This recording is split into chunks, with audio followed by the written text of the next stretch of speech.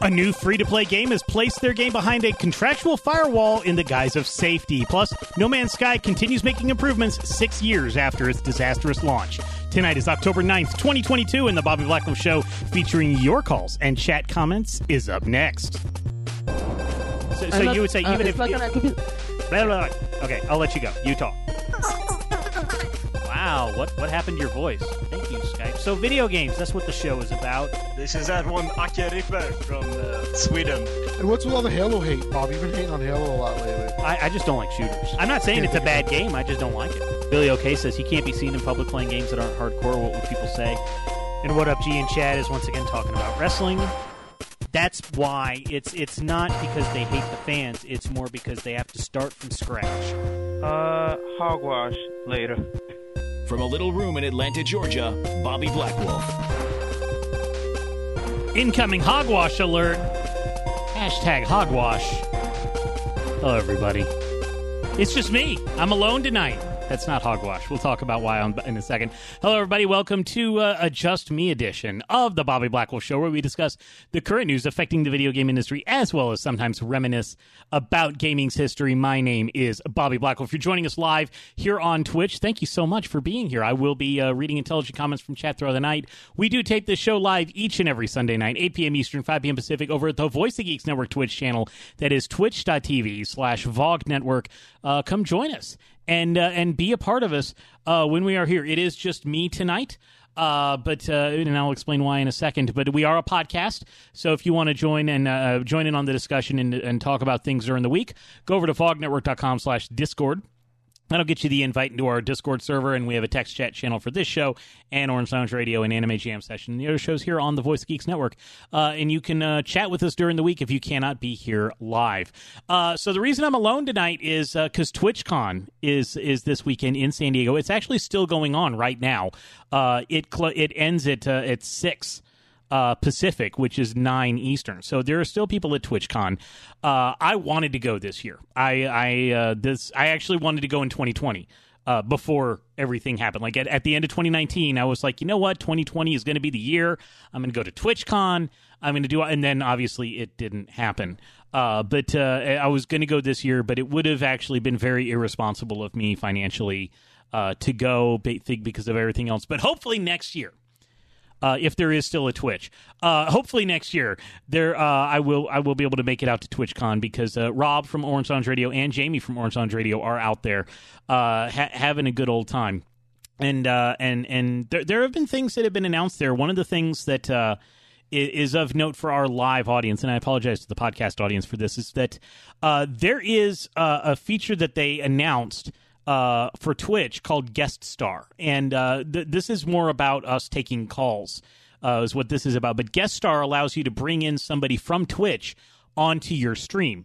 I kind of feel bad because we were in the beta for it. Like, we were selected as a beta channel for Guest Star. We still have Guest Star on our account. So that's what it's called. And essentially what it is that there is a web app that you, as a viewer, can share your microphone and your camera, and then we can bring you into our scene. We can bring you into the podcast. I didn't do it because I had thought it was kind of using like Twitch magic or something, kind of like the squad stream and stuff. And I'm like, well, we save our video and we save our audio out separately from Twitch independently, and it wouldn't work. Turns out, no, that's not the case. It actually would work with our OBS stuff. So we're not using it yet, but that may be a way we take calls instead of just using the Discord. And Dark Disease says, seems like a cool idea, although I didn't see anything on it over Twitter. They announced that it's going, I think, next month. It's going to be hitting everybody. They announced it in the keynote. But we've actually had the feature for like 2 months and we haven't used it. And that's more just because I didn't really look into it more. But that may be a way we start taking calls more than the Discord stuff, because it seems that we don't get that many calls over Discord. A lot of people, we used to have a Skype number that people you would use calling. We both had toll-free numbers back in those days. That's how long we've been around. And once we got rid of that, people stopped calling in because it was a little bit of a hassle. We want you to go into the green room voice chat channel, and then we pull you into another Discord room, and then all that stuff. So, so it's an interesting interesting development, and I have actually set it up, but it's more like my audio setup. It wouldn't work too well with, which is why I'm not doing it tonight. Not turning it on tonight. But we will be looking into that as a way for people who can call in and stuff. So it's coming to everybody, I think, like next month or the month after, which means probably 3 to 4 months, really. But we already have it, and I could turn it on if I really wanted to. I just haven't. So, and DJ Rumass says that for other people, Streamlabs have this feature built in, and StreamYard, which is another thing, allows you to do it too if you use them. And the reason we don't use, and I know this is getting a little inside baseball, the reason we don't use StreamYard is because we can't do our custom effects that we have on our that we do on Twitch. So for those in the podcast feed, I actually have like a list of all the headlines, and I've got a ticker at the bottom that has like recent news and stuff like that. And StreamYard, you're going to use what StreamYard provides, and they don't provide anything like this. I wrote all this from scratch. And so we couldn't use it with StreamYard, which is why we at VOG don't use StreamYard. But for people who don't want all this, StreamYard is actually great. I know DragonCon uses it. The DragonCon Digital Media Track uses it for a lot of things, and they use it really. There's a lot of great things about StreamYard. And StreamYard also facilitates restreaming if you're not under a contract, like an affiliate contract at Twitch, where you are required to be exclusive to Twitch for 24 hours, any content you put on Twitch. It allows you to like restream to Twitch and YouTube and Facebook, and it merges all the chat rooms together, and StreamYard's actually pretty cool. But we painted ourselves into a corner because we wanted to be unique, and you can't really be unique with StreamYard. Anyway, so that's one of the things that was announced at TwitchCon. Something else to keep an eye on about TwitchCon, and this is not about any incident. This is not about anything they announced. This is not about the Twitch platform. But I know for a lot of conventions we've made fun of DashCon for the ball pit, right? So you've heard all those. So they had a ball pit at TwitchCon. It was really a foam block pit, but and they invited some of their top streamers to jump in the foam pit, and unfortunately, whoever set it up wrong, because they put it on top of concrete, and yes, there are foam blocks, but it doesn't really protect you. And there has been one prominent streamer that is actually going to have like 2 surgeries and basically blew out her back jumping into the ball pit, and a couple other people were also injured jumping into this foam pit. There's video of it. I'm not showing it or anything, and I'm not naming who's involved. But yeah, don't jump into a foam pit at a convention. And SJ Matt says lawsuit, absolutely. And I understand that they may have signed liability waivers, but liability waivers don't protect you if there's negligence involved. And I think there was negligence in setting up whatever pit they were using.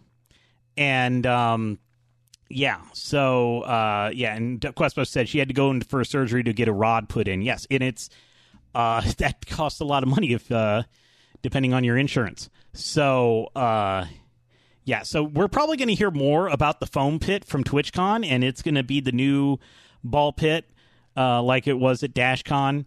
You get an extra hour in the ball pit if you remember that meme from years ago.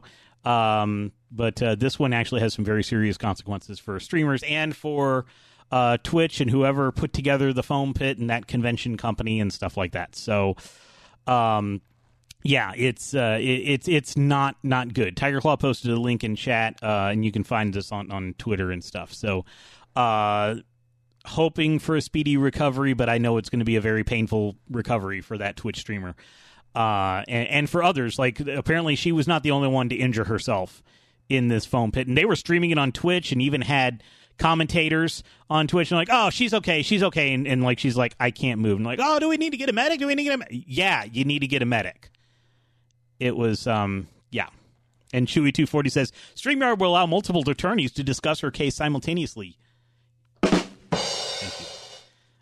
Have my soundboard. Anyway, because I don't use the soundboard all that much on the show because we're serious here. We're super serious. Anyway, so hopefully, as long as you didn't go into the foam pit, I hope that you had, if you did go to TwitchCon, I hope it was great. I hope that you got to meet people that you wanted to meet. I hope you got to make some new connections. There was some really neat stuff. And Rob and Jamie, I'm sure, are going to talk all about it next week on Orange Lounge Radio, and it's going to be great. So, serious show. Let's talk about what came out this week. So I want to share with you, it was a great week because like New York Comic Con was this week and TwitchCon was this week. So a lot of great trailers have come out, and I want to highlight trailers. The best trailer I've seen this week, and first I want to talk about the honorable mention, which was a movie trailer. I normally don't go for Christmas movies, but there is a trailer with David Harbour playing Santa Claus and owning a whole lot of people.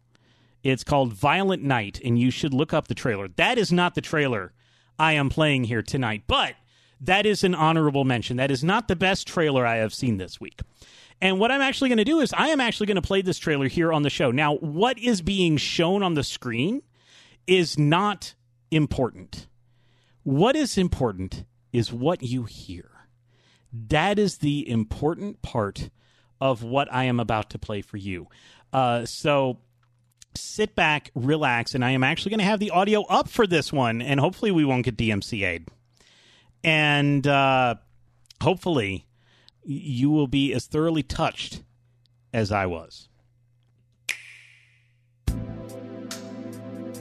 Do you ever find yourself thinking, I wish I had a jetpack? Rocket belt. Have you ever felt like a bird? Man, wanna fly away. Maybe late one night you imagined shooting missiles from a gyrocopter at a giant robot. That's oddly specific.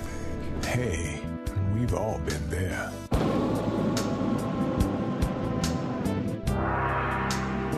Pilot Wing 64 is landing soon, and when it arrives, you will be able to do all that and more.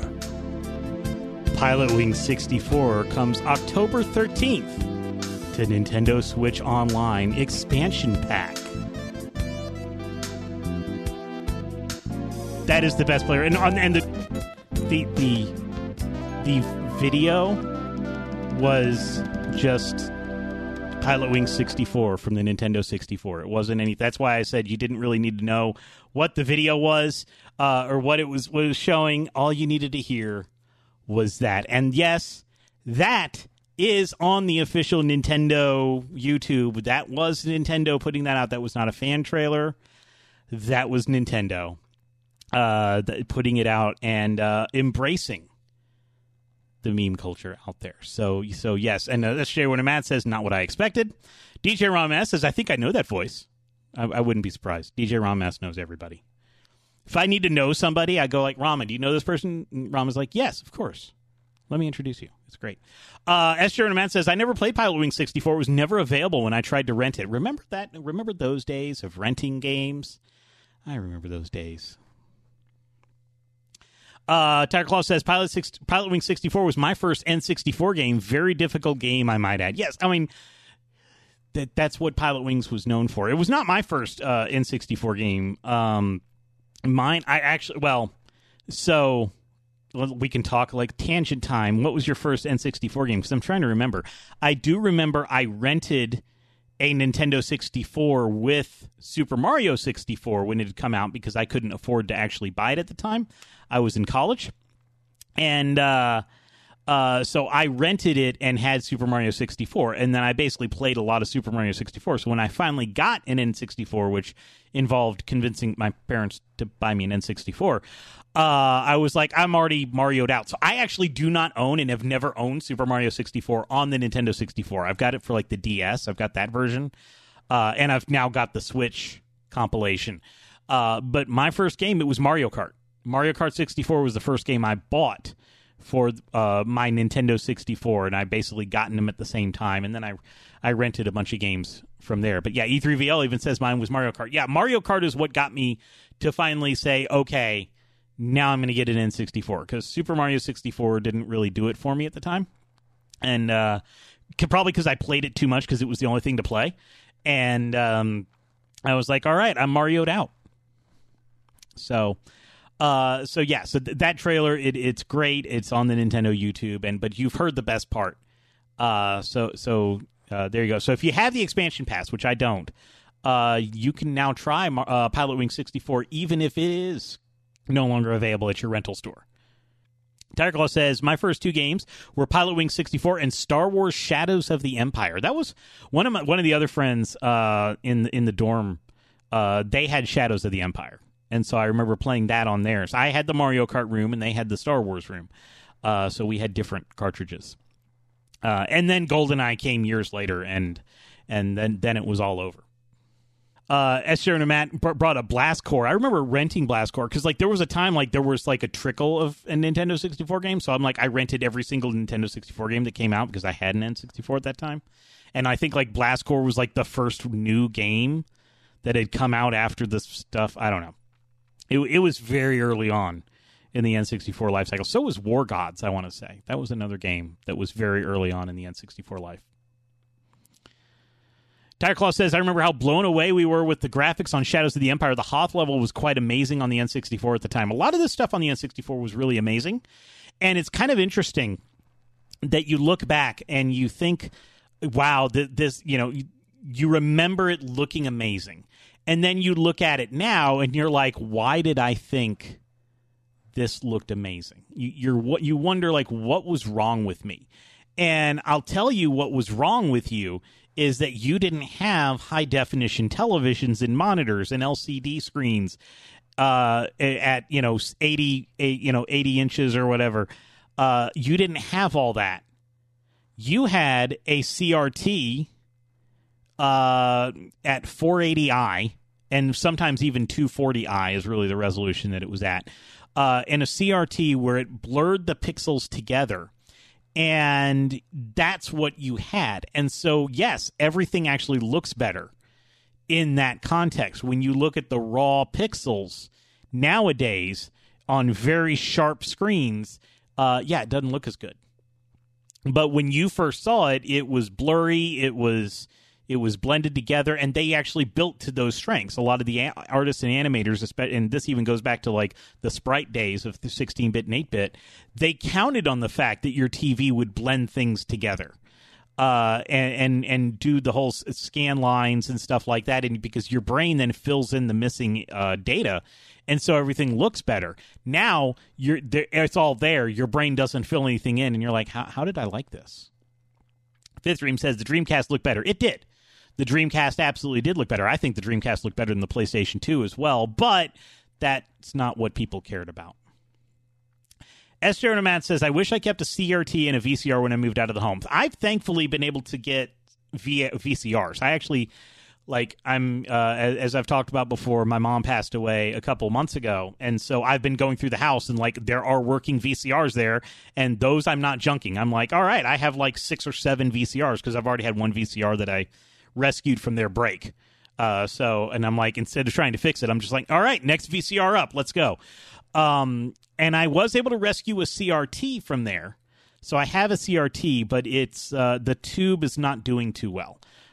So it's kind of on its last legs, and essentially, if you keep the TV on a lot, the CRT, after you've kept it on for a bit, the picture starts shrinking, and you have to do some percussive maintenance to get it to come back up, which is essentially slang for hitting it on the side. And I think it's because of some loose solder or stuff. But I'm not a qualified electrician, and I don't want to deal with taking apart the CRT because you can really seriously injure yourself trying to work on those. So I want to get I am so jealous. I went to Games Done Quick. But I also go to MomoCon. I'm going to be going to DreamHack in Atlanta next month, and I'm going to go and see where they're doing all the Smash Brothers Melee tournaments, and they're going to have these beautiful 28-inch CRT TVs that are crisp, but still do the CRT blending and stuff, but have S-video inputs and all this stuff. And yes, they're heavy, but I'm like, man, I wish I could just have one. And they've got 30 here, and I just want one. I just want one. And then I can replace the CRT I have and figure out how to safely dispose of it. And I just want one. I just want one CRT that's not 32 inches. I'm looking at like 26, 28 inches. And I can replace the CRT that I rescued from my parents' house. Because I had a 32-inch Trinitron at my old house, but it got zapped by lightning. It worked, but not really. And so we actually got rid of it when we moved here. It was part of my downsizing. The Fifth Dream says the first TV manufacturer to emulate scanlines as an option on a 4K TV is going to win everything. It's the problem is not just the scan lines, especially if you ask anybody that's in the Melee Smash Brothers Melee scene. It's not just the scan lines, but it's also the latency. There is no latency on a CRT TV. There is on a modern TV because they're either upscaling or doing some other picture management, and those take milliseconds. And so instead of getting instantaneous feedback, you've got to it's a couple milliseconds behind. And in some places, in fighting games especially, that's huge. And rhythm games as well. So anyway, I want a CRT. If you're in the Atlanta area and you have like one of these nice CRTs that I'm talking about, and yes, I understand they're heavy. I completely understand that. Hit me up. S. Sheridan Matt says, we had a 60-inch Mitsubishi CRT TV that still worked that my dad sold a few years ago when he sold our house. Really wish I could have kept up with it, but it was simply no way. Thankfully, the person who bought it was a gamer and will put it to good use. That's great. I unfortunately junked my 32-inch Trinitron because it was broken, and they stopped making... I think the last CRT TV was actually made in like 2009. And people ask every once in a while, like, why don't they still make CRT TVs? And it's because the factories don't exist anymore, and there's not a big enough market to spin up a factory. Like, even a do-it-yourselfer, a home brewer, it just does. The parts don't exist anymore, and that's why nobody makes them. I hate it when I'm like sitting there on the CRT TV down there, and the picture just starts going up and up and up and up and up, and then eventually it gets so bad and it does that, it's like, all right, just turn it off. And then like if I have it off for a while and then turn it back on, then it's fine. But I really like a good TV. I wonder if one of these conventions will be like, we don't want to take all these home, so here, you buy one of these from us. Then you try to get it home. Then I'll be like, great, how am I going to get this home? Anyway. How about games that came out this year instead of 30 years ago? This actually happened a little bit last week, but there was a new development in this week. But I'm going to talk about Overwatch 2. Now, I have never played Overwatch. I've watched people play Overwatch. I've watched Twitch streams that have Overwatch. It's and those are a lot of fun. But Overwatch 2, it's a free-to-play game. So what I'm going to talk about isn't going to stop me from playing it. I fully, everything's going to be fine if I really wanted to play it. But there's a lot of people that get locked out of this. And some people they're unlocking some people, but not others. Tech Radar reports that Overwatch 2 will no longer require existing Overwatch players to cough up a phone number as Blizzard rolls back the controversial anti-cheat system. All Overwatch 2 players were originally required to link an active phone number to their Battle.net account in order to play the hero shooter. Blizzard hoped the SMS Protect authentication system would help users verify their accounts and prevent disruptive and abusive players from returning to the game after being banned. Blizzard said in a forum post announcing the end of the system, quote, "We have made the decision to remove phone number requirements for a majority of existing Overwatch players," unquote. And E3VL even says, I downloaded yesterday, no phone number required, owned Overwatch 1.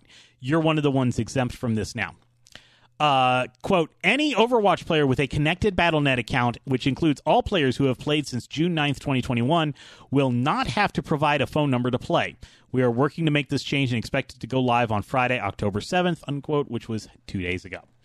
But the policy change will not benefit everyone. Blizzard says, quote, "Accounts that were not connected to Battle.net, as well as new accounts, will have to meet SMS Protect requirements," unquote. And Techclaw says that's good because not everyone wants to have some phone under contract when it's easier to use a prepaid. And that's the issue here. Several types of phone numbers, including those linked to prepaid SIM cards and voice over IP phones can't be used for authentication, locking many would-be players out of the sequel. Even those who purchased the original Overwatch, which was replaced by the free-to-play sequel and is no longer accessible, originally found themselves unable to play Overwatch 2 if they didn't have a phone number of the right type. Similarly, many who've bought the game's Watchpoint pack ahead of its launch found they couldn't access the game to enjoy the $40 starter bundle. Blizzard's revamped SMS Protect policy will go some way to alleviate these problems, but new players still won't have such luck. Those joining Overwatch for the first time will be unable to access the game if they have a prepaid SIM card or no phone number at all. So this particularly hampered low-income players. Prepaid phones are typically more affordable than alternative options, leaving those who are unable to splash out on an expensive contract unable to play the game. One Overwatch fan said on Reddit, quote, "I'm really upset and oddly ashamed for not meeting this standard. Never thought I would be disqualified from playing Overwatch based on my ability to afford a phone contract, but here we are. Blizzard is the first company to make me feel too poor to play a game," unquote. Younger players, too, who may not own a phone of their own but reach the ESRB teen and PEGI 12 maturity rating will continue to be locked out of the game, while households who share a single phone number will be unable to create multiple accounts. Blizzard says the phone number authentication system will help combat disruptive behavior while discouraging smurfing, whereby veteran players create new accounts to deliberately play against inexperienced players. In the short term, however, it's continuing to roll out stability fixes for the long queues and crashes that have plagued Overwatch 2 since launch. Pod Culture said, it was a pain getting mine taken care of. My old number was on my Blizzard account. S0 Nomads trying to get their Battle.net password reset, kind of at his wit's end at it. And Fifth Stream says, man, I remember having to use physical Blizzard authenticators to play WoW and Diablo. And that's the thing. So Fifth Stream's kind of touching on something I want to talk about. This isn't about protecting your account. Because one of the worst ways to protect an account, honestly, is by using SMS texts. Using an authenticator app, like Google Authenticator, or I personally use Authy, A-U-T-H-Y. I personally use Authy. That is actually more secure than using SMS texting. So this isn't about protecting your account, because I think you still have to have, or you still can have, one of those authenticator apps. It's just now you are forced to have it linked to a cell phone on a contract. And it has to be a cell phone. Can't be a home phone. Can't be a landline. And you can probably say, well, Blizzard did say, don't you people have phones? And they're taking it seriously. What you got to realize is that there's a lot of people that use voice over IP for their phone line. My wife does. She actually uses Google Voice as her primary phone number. She wouldn't be able to log in to Overwatch. It would say, no, you can't use a Google Voice number with this. Even though she can receive texts, SMS texts, through that Google Voice number, it's a VoIP number. They don't allow it. Now, she has a regular cell phone number under contract that Google Voice number then feeds into, so she would have to use that number, but that is not her primary cell phone number. It locks her out, but also, kids may have a device that is a phone, but does not actually have a contract. And so they're not paying the monthly fee for a cell phone for some kids. I understand that some kids do and some teenagers do and stuff like that, but they may not have that. And, maybe the parent has the phone. And if now we're getting to the age where there are parents who have teenagers and maybe the parents want to play Overwatch as well. And, they want to have an account for their teenager. Well, they can't unless they buy their teenager a cell phone. And for a free-to-play game, this kind of means it's not free-to-play. It's the cost of a cell phone contract, a phone contract, because even the prepaid SIM cards, they don't work. And the reason Blizzard would say, well, we don't want that, is because they don't want one of these veteran players going over and buying a throwaway phone, buying a phone, over at the grocery store that has a prepaid SIM card, use it just to get the text, and then go in and do exactly what they're doing. That's what Blizzard's going to say. They're trying to think of the inexperienced players. They're trying to think of the people like me. And E3VL says they just need two-factor authentication. They already have two-factor authentication. This is not about protecting your account. And a lot of people are like, why don't they just use that? This is not about protecting your account. This is about protecting them. This is about protecting Blizzard. This is about protecting the other players, inexperienced players, or even just regular players, because now if they ban you from Overwatch, you can't get a new account unless you get a new cell phone number.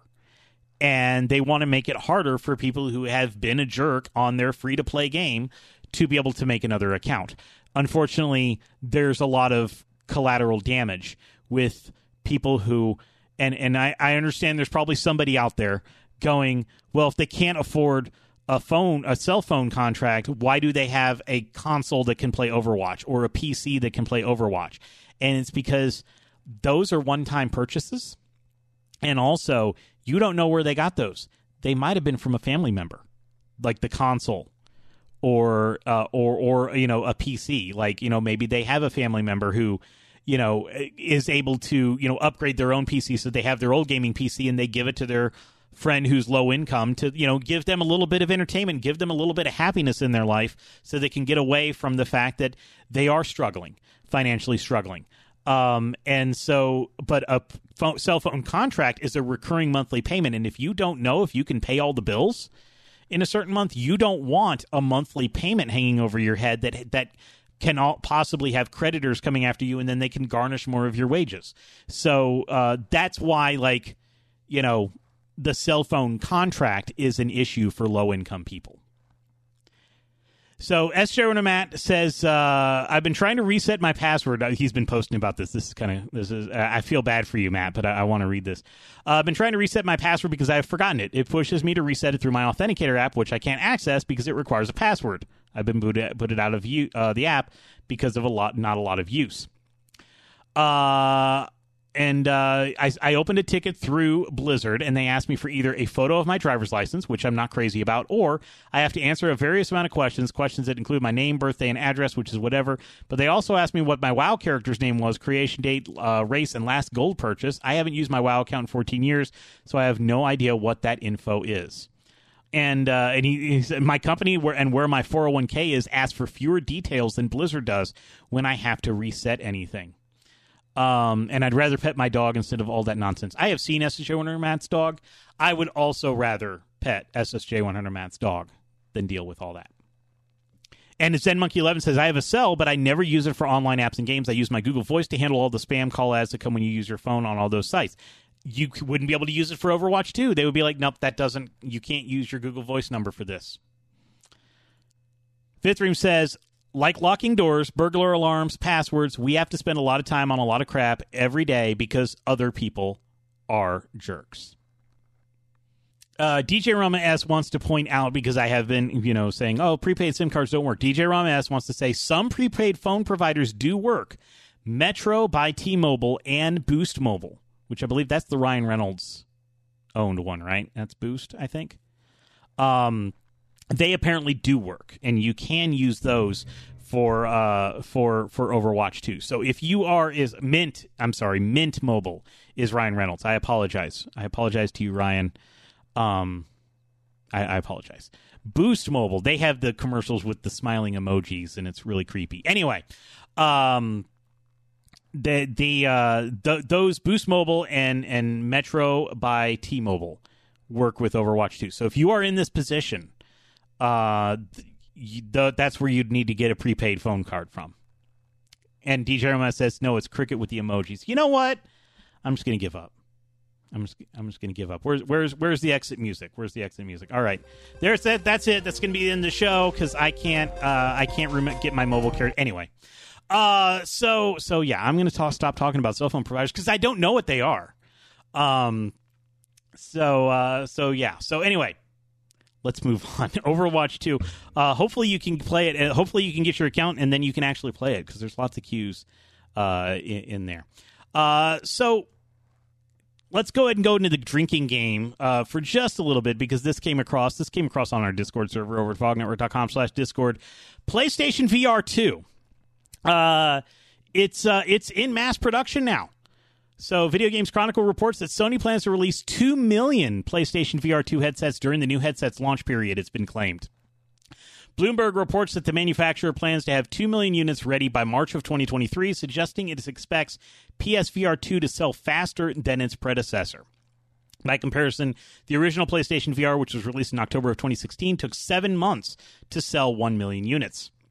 Although VR2 has yet to receive an official release date, Sony has said it will launch in early 2023.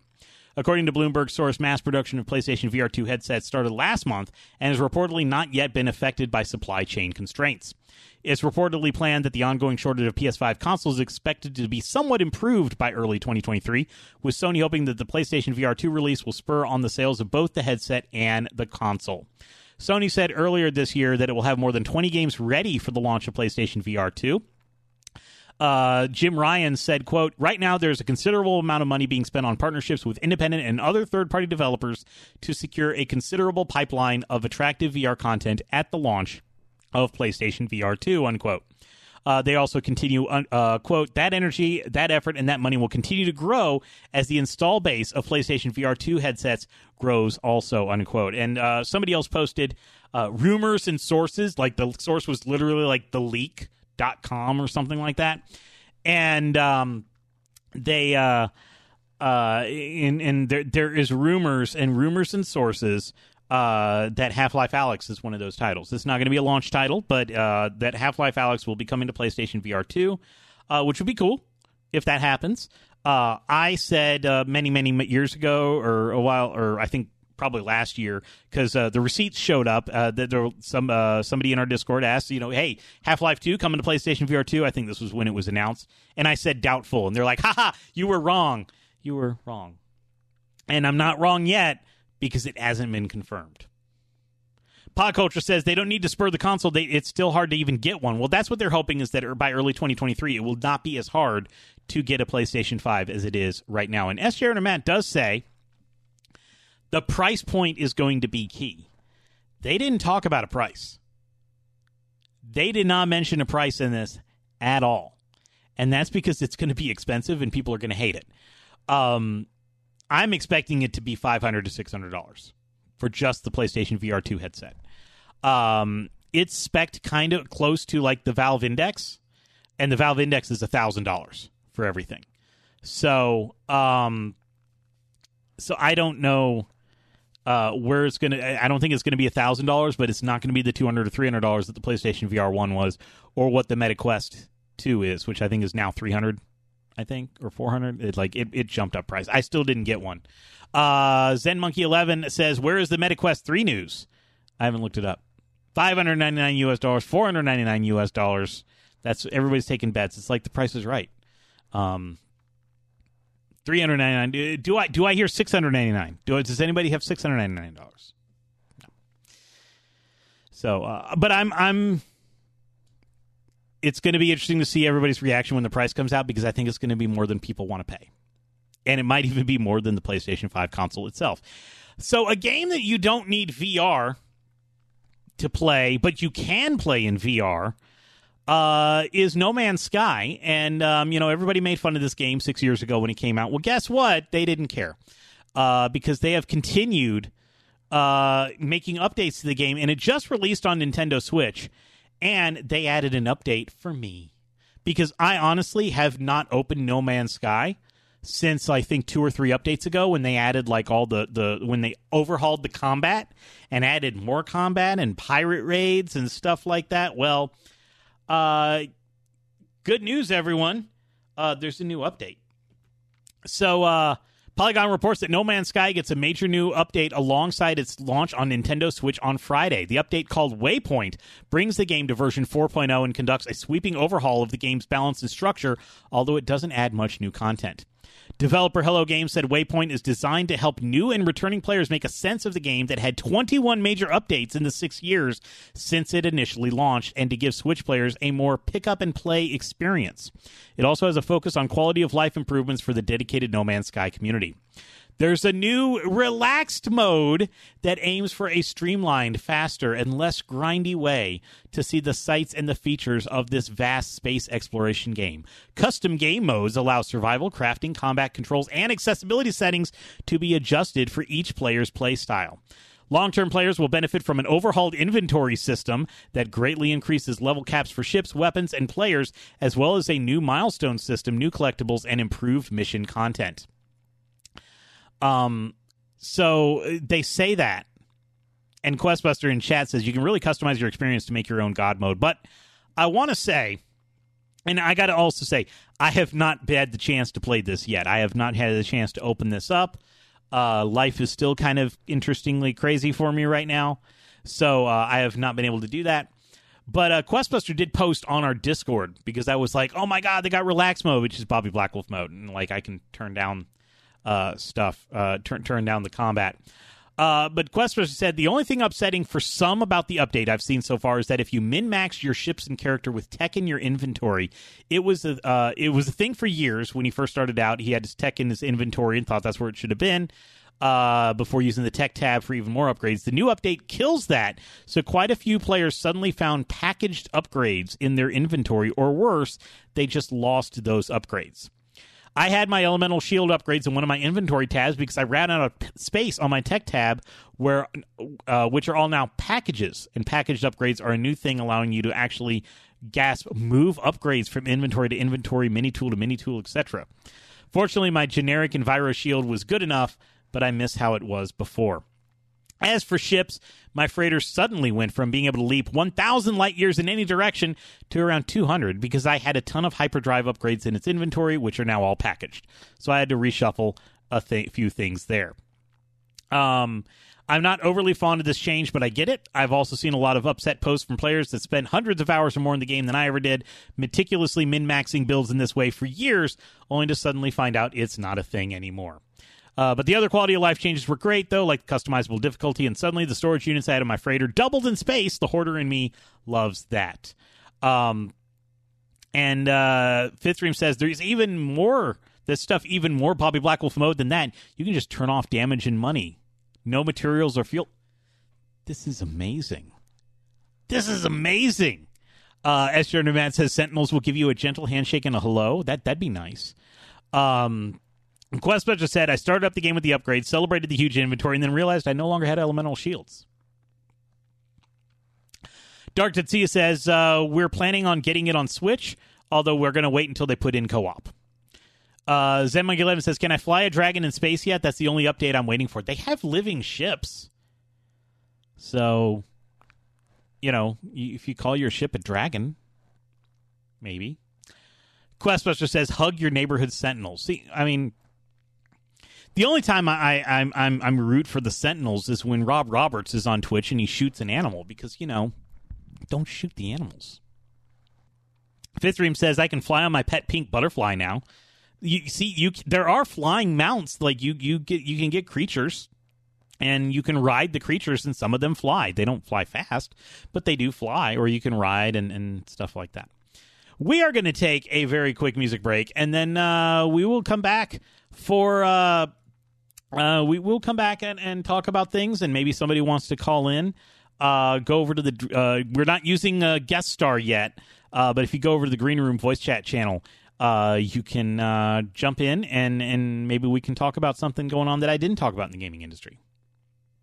You're participating with the Bobby Blackwell Show and the Voice of Geeks Network at twitch.tv/VOG Network.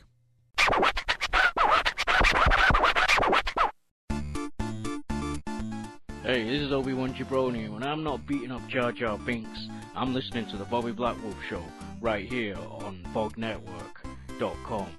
And oh yeah, one more thing, hogwash. Thank you, Obi-Wan Jabroni. That was actually not the bumper I had planned, but I have two from Obi-Wan Jabroni, and they're both great, so they're both in rotation. But that was going to be the one where he was Mario. And because I was going to make a joke about the new Mario voice, because that also came out this week. And, I know I faked everybody out about not wanting to talk about it.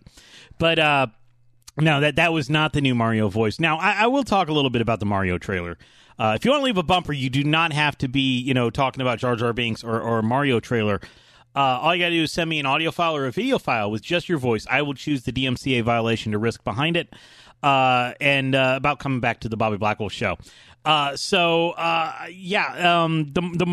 Super Mario movie, the trailer's out. There was a Nintendo Direct.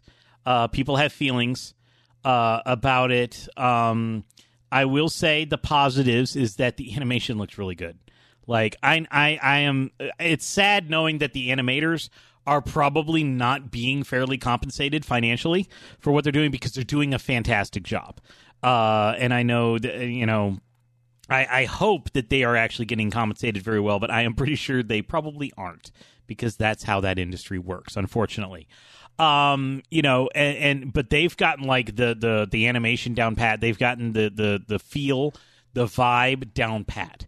And the movie does not look that bad, honestly. It just depends on if I'm going to get inundated with every single news story and video clip over the next, couple months of like every little spoiler and leak and every little tidbit of nugget of information, which is usually what turns me off from some of these movies. But because like by the time the movie comes out, I'm like, I've already spent way too much time seeing about this movie. I've already seen it all. Now, and some of the voice acting, because I know that's what everybody wants to talk about, like Jack Black, perfect. Love it. I think it's Keegan-Michael Key that's doing Toad. Perfect. Love it. Chris Pratt sounds like he had a gun to his head and Jack Black was holding the gun. But it did not, the voice did not sound like what we would expect from the Mario character. And I'm not saying that it sounded like Chris Pratt. And it's the thing that got me about it is that because Mario's been around for so long and has been voiced by so many different people, Charles Martinet is not the OG.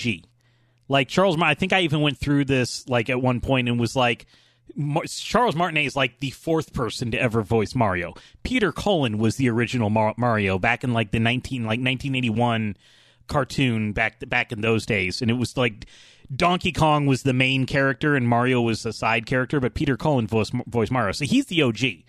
And you had Captain Lou Albano, and then you had someone else that did some of the cartoons, and then Charles Martinet showed up in the early 90s. So I made this point when it was announced about Chris Pratt doing Mario, is that, and a lot of people just don't like Chris Pratt as a person, like they don't mind somebody else doing it, because I understand Charles Martinet's voice is iconic Mario now. That's the Mario we've had since literally the pinball game in 1992. That was actually the first thing he voiced, was the Gottlieb pinball machine in 1992. That's the first time the Mario voice was there. The first time it appeared in a game, I think it was like 1993 or something like that. But I don't want to listen to Charles Martinet's Mario for 2 hours. Like, that voice, it's great for short quips while you're playing, stuff like that. But I wouldn't want to listen to his voice for all that time. But all those other voice actors, Peter Cullen, Captain Lou Albano, and the other people that have voiced Mario, all at least gave him an Italian accent. And Questbuster says, I don't hate Pratt as Mario, I'll still watch it, but hearing Mario's voice actor in other languages was pretty interesting. And S. Jordan says, I think if it was anyone other than Chris Pratt, it would be less scrutinized. And DJ Rama S. says, Charles Martinet's Mario is meant for emotions and excitement, not general conversations. Yes. Charles Martinet is in the movie. He's voicing someone else, which is great. He's a very accomplished voice actor. He does a lot of stuff that isn't Mario, and also isn't Wario. But so I'm glad that he's involved, but like I would not have wanted to listen to his Mario for 2 hours. And DJ Rama says, also people are complaining that Mario's accent isn't Brooklyn enough. Evidently, some people think that Mario is a plumber. In some instances, Mario is a plumber. In some universe, I think the Super Mario Brothers Super Show, yes, they were plumbers in the real world. But like not every incarnation of Mario is a plumber. But yeah, so but the animation is really good, and it looks like they get it. The script writers get it, or at least the people that made the trailer get it. Bowser looks menacing. They actually, and Bowser's this character that comes out and fights on the front line with his soldiers, which is why they fear him. But they're also fighting alongside him because he does not sit back and let his minions go out and do the work. He actually goes out and does the work as well. So, I'm looking forward to it. I just hope I don't get over inundated with stuff about it.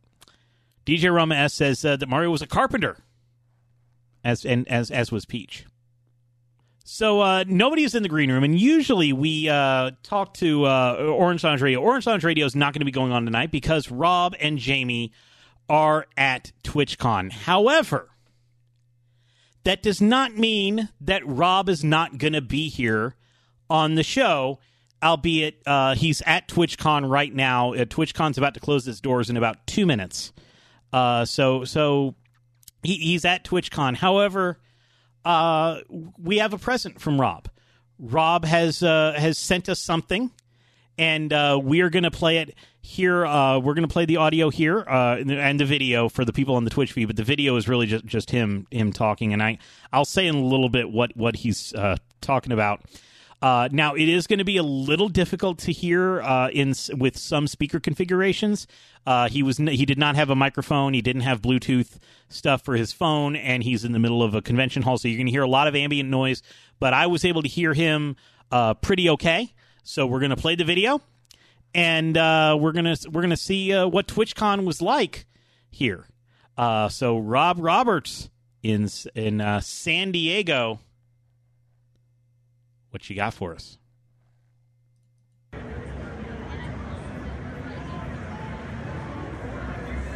Hey there, Bobby Blackwolf and Bobby Blackwolf viewers and listeners. It's Rob Roberts, and usually Bobby is good enough to have me on his show at the end of the show to tease what's coming up on Orange Lounge Radio. But there is no Orange Lounge Radio tonight because we are at TwitchCon, Dark Sakura and myself. Loki, sadly not here, probably making more Minecraft YouTube videos, but you can go check that out. So, I did want to just show, though, a little bit of the show floor really fast here because we're doing this in real time. The show actually stops at 6 o'clock Pacific tonight. That's towards the end of Bobby's show, so you get to see a little bit of this before the con's even actually over. And I apologize, we have to be a little bit out of the way right now because you'll notice TwitchCon this year does have the masking requirements as well as making sure everybody's vaccinated or tested. So that's something that's a little unique here for TwitchCon, but we like to see the safety precautions for sure. But just showing you a little bit of what's going on and what do you see here at the show floor at TwitchCon. Obviously, I'm here at Sega's booth. I thought Bobby might appreciate a little peek at what's going on there. But you'll notice if Alan kind of pans with me over here to the side, you can actually notice in some of these rooms, a lot of what's happening at TwitchCon is that people are streaming. There's lots of little booths where people can stream their content, their games by these particular game makers. For example, we walked by Xbox's booth earlier, and there was a group of people playing Dead by Daylight as a way probably to promote Microsoft Game Pass. But then around the rest of the expo hall, and I'll just kind of move this way so you can see a little other side of it, there's just a lot of booths and informational things for streamers, such as software that's designed for streamers or, plugins. We even saw a thing that seemed like it was a dating service. And I don't mean like actual dating, but a way to kind of connect like-minded individuals who wanted to party together. I don't remember the name of it, but that's okay because they're not paying us anyway. But anyway, I just wanted to say hello, miss you all this week, but we're having a really good time at TwitchCon. It's been really great to connect with people that we've gotten to know virtually very well during the pandemic. And even though a lot of it has been quick hellos, and that's about all it is, it's still been really great to, see people in person, give out a lot of those hugs. There's been a lot of hugs, and actually get to interact with some of the folks that really helped carry us through the pandemic. So, hello again from TwitchCon. Thanks, Bobby, as always, for having me on in one way or another. And have a great week, everybody. We'll see you back on Orange Lounge Radio next week, live. Thank you so much, Rob, for that. I understand it was a little low. I did not go and try to, clean up any of the audio or something. I'm sure there's some audio magic somebody more talented than I am with Adobe Audition and Premiere could do, but I didn't, so... Dark Disease said, looked like a blast from the pics I've seen. Esther Matt says, I wonder if going to the Sega booth will inspire Rob to finish Yakuza Like a Dragon. He was in front of the Like a Dragon Ishin area with the trailer playing on the screen there, and essentially they were just kind of panning around. There were some streamer booths, which when I went to MomoCon, there were streamer booths there. DreamHack is doing streamer booth. That's kind of a new thing now, or it's been a thing for a while. But like you can actually sign up and stream from their booths to your Twitch channel. And I know that's a thing that's starting to happen at some other conventions. And it's a way to promote the conventions and promote yourselves because people can walk by and see you in the booth. And they usually like have some kind of LED sign or something that says who you are so people can watch you on Twitch or follow you and see your stuff. And then you kind of, and then other side, it's, like a traditional trade show, convention hall, with companies and stuff trying to sell you things. So that's thank you so much for that, for bringing us into TwitchCon when I could not be at TwitchCon this year. Hopefully I will be able to go next year and be able to see people. I do know several people that were at TwitchCon this year, and I hope they had a blast, and that there were some good panels, some interesting panels going on there. So thank you so much. And Alan Alchemy, who needs he needs to get his pay doubled. He was the cameraman, did a wonderful job. So whatever he's getting paid, please double it. Said the mask mandate was important, but to get footage on the actual floor, it was an obstacle. And that's the thing that that is actually why the whole mask mandate, which I'm totally fine with. Like I wore N95 masks at Dragon Con, GDQ, MomoCon, whatever. Like I'm fine. I have a bunch of N95s still from when I was doing GDQ. But the reason you haven't seen me do anything with a microphone at a convention since 2019 is because it's really difficult to do something like an interview when you're using a microphone like the ones that I have while also wearing a mask. Masks and mics don't really mix. If you have good enough mics, a good enough sound engineer, and a good enough soundboard, you can do things to make it less noticeable, and that's what Games Done Quick does, where they kind of play with the audio to get rid of a lot of the muffling and the mutedness of wearing a mask, but not all of it.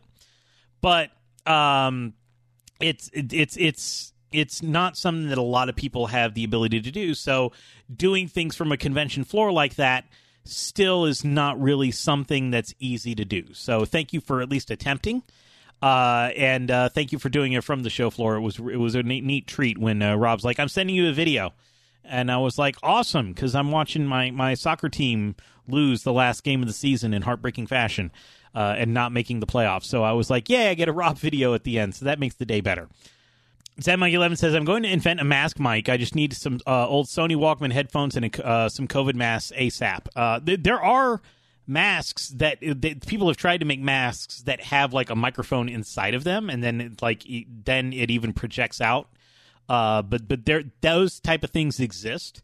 But then you're coming across the mask brushing up against your skin, the microphone brushing up against your skin, and you get the stuff like that. So there's certain obstacles. They're not insurmountable, but they are obstacles that a lot of people don't think about. So that's it for me. I will be back next Sunday night, 8 p.m. Eastern, 5 p.m. Pacific, right here at the Voice Geeks Network Twitch channel, twitch.tv/VOG Network. So will Orange Lounge Radio. They will also be back. But tonight, we're gonna basically fade to black. And then I'll come back and we'll figure out somebody to raid or something. So, yeah, stay tuned for whatever the post-show stuff is. Or maybe we can use it as if there's nobody really good to raid immediately, we can try something. Maybe we can try something here on the feed. So that's going to be only for the people on the stream, but not on the podcast. So, but thank you so much. I'm on Twitter at Bobby Blackwolf, Twitch at Bobby Blackwolf. I'm really close to moving all my stuff to my brand new PC that I finally built everything in. So maybe I'll stream that No Man's Sky thing from my nice 4K PC. Because instead of playing it down in my theater. So that would be over at Twitch, Bobby Blackwolf. And also we're on Discord, vognetwork.com/Discord. If you like the show, tell a friend. If you hate the show, tell an enemy. I don't care. Just tell someone the show is not for everybody, but it may be for somebody who does not know about it yet, but we would not be able to make this live show work without the help of the chatters that go above and beyond. You being here is all we really ask for. That's all we really need. or all we really want. Need is a very, huge word to say in this. But thank you so much to Dark Tetsuya, who resubscribed for the 21st month. Dark Tetsuya has been with us been with VOG since the beginning, and even been with OLR since the beginning, which has been like 17 years. But he's been here with me for a very, very, very long time, since I started a little bit after OLR. But thank you so much for that and the resubscription. So, so I am going to I'm going to actually hit the button for real and say, don't jump into any foam pits, and take care of yourself, and I will see y'all next week. Bye. A winner is you. The views and opinions expressed are those of the hosts, guests, and callers only, and are not necessarily the opinions of the VOG Network. People who need to hire new voiceover guys. Or your mom. Although if Bobby said it, it really should be. This has been a production of Bobby Black Wolf Studios.